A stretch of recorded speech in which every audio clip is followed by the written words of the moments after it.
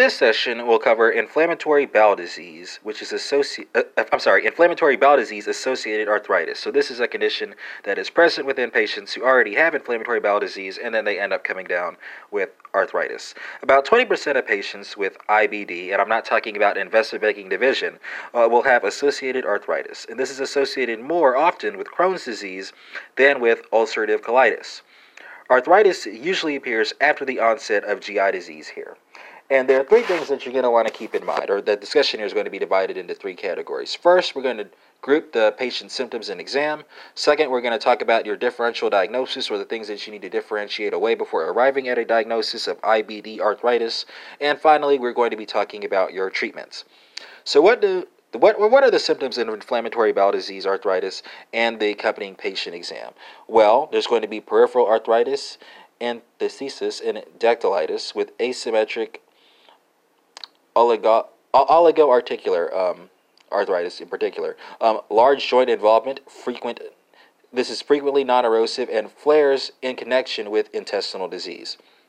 The second set of things that you need to keep in mind when it comes to the symptoms of the exam is going to be spinal arthritis, right? And there are three things within this second subcategory to keep in mind. First, symmetric inflammatory sarcoiditis and spondylitis can be a feature of spinal arthritis. Second, spinal arthritis can mimic ankylosing spondylitis, so you need to differentiate that. And finally, the course of the disease is independent of the intestinal disease. So while the peripheral arthritis, enthesitis, and dactylitis is going to be connected with the IBD, the spinal arthritis is not.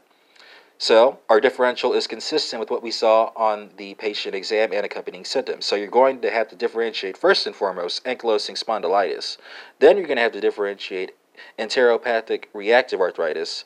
Third, you'll have to distinguish away Whipple's disease. And finally, the last condition that needs to be differentiated is going to be seronegative rheumatoid arthritis. So, what does our treatment look like for IBD arthritis? Well, two things to keep in mind here. First, the practitioner will want to order non-steroidal anti-inflammatory drugs. And second, the practitioner will want to keep in mind treatment of the intestinal disease itself, which will control peripheral arthritis. So you can control IBD arthritis by treating the IBD itself. And that concludes this short and sweet session on inflammatory bowel disease associated arthritis.